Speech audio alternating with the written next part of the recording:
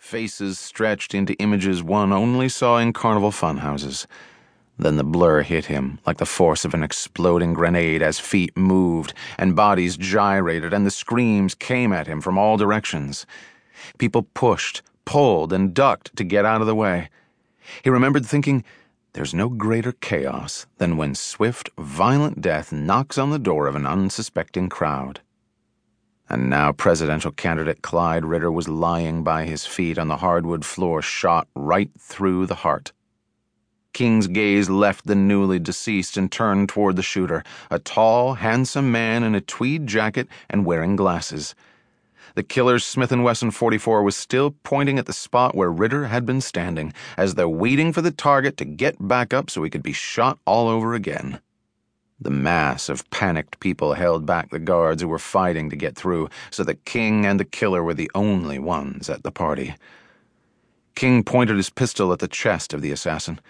He gave no warning, called out not one constitutional right accorded the assassin under American jurisprudence. His duty now clear, he fired once and then again, though the first time was enough. It dropped the man right where he stood. The assassin never said a word, as though he'd expected to die for what he'd done, and accepted the term stoically like a good martyr should.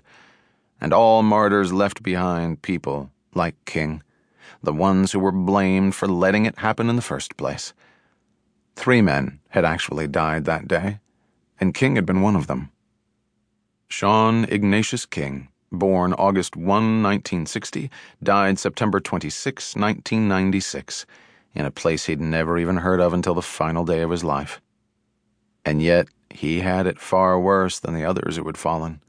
They went tidily into their coffins and were forever mourned by those who loved them, or at least loved what they stood for. The soon-to-be ex-Secret Service agent King had no such luck. After his death, his unlikely burden was to keep right on living. Chapter 1. 8 years later. The motorcade streamed into the tree-shaded parking lot where it disgorged numerous people who looked hot, tired, and genuinely unhappy. The miniature army marched toward the ugly white brick building.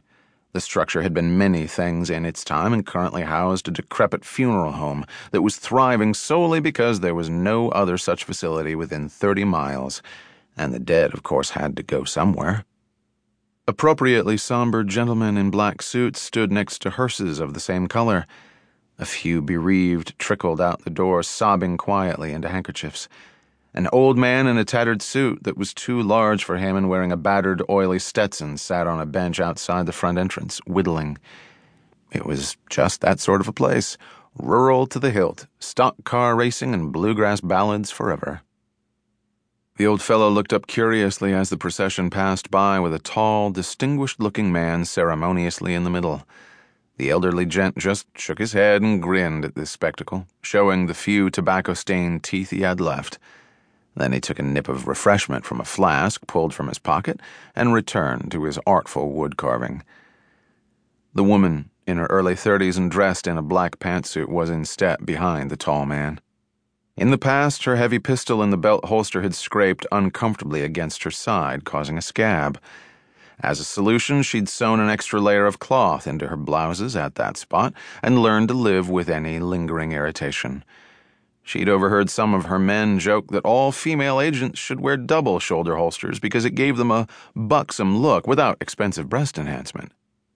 Yes, testosterone was alive and well in her world. Secret Service agent Michelle Maxwell was on the extreme fast track. She was not yet at the White House detail guarding the President of the United States, but she was close. Barely 9 years in the service and she was already a protection detail leader. Most agents spent a decade in the field doing investigative work before even graduating to protection detail as shift agents. Yet Michelle Maxwell was used to getting to places before other folks. This was her big preview before almost certain reassignment to the White House, and she was worried. This was an unscheduled stop, and that meant no advance team and limited backup. Yet because it was a last-minute change in plan, the plus side was no one could know they were going to be there. They reached the entrance and Michelle put a firm hand on the tall man's arm and told him to wait while they scoped things out. The place was quiet, smelled of death and despair, and quiet pockets of misery centered on coffins in each of the viewing rooms. She posted agents at various key points along the man's path. Giving feet, as it was called in service parlance. Properly done, the simple act of having a professional with a gun and communication capability standing in a doorway could work wonders. She spoke into her walkie-talkie, and the tall man, John Bruno, was brought in. She led him down the hallway as gazes from the viewing rooms wandered to them. A politician and his entourage on the campaign trail were like a herd of elephants. They could travel nowhere lightly. They stomped the earth until it hurt with the weight of the guards, chiefs of staff, spokespersons, speechwriters, publicity folks, gophers, and others. It was a spectacle that, if it didn't make you laugh, would at least cause you considerable worry about the future of the country. John Bruno.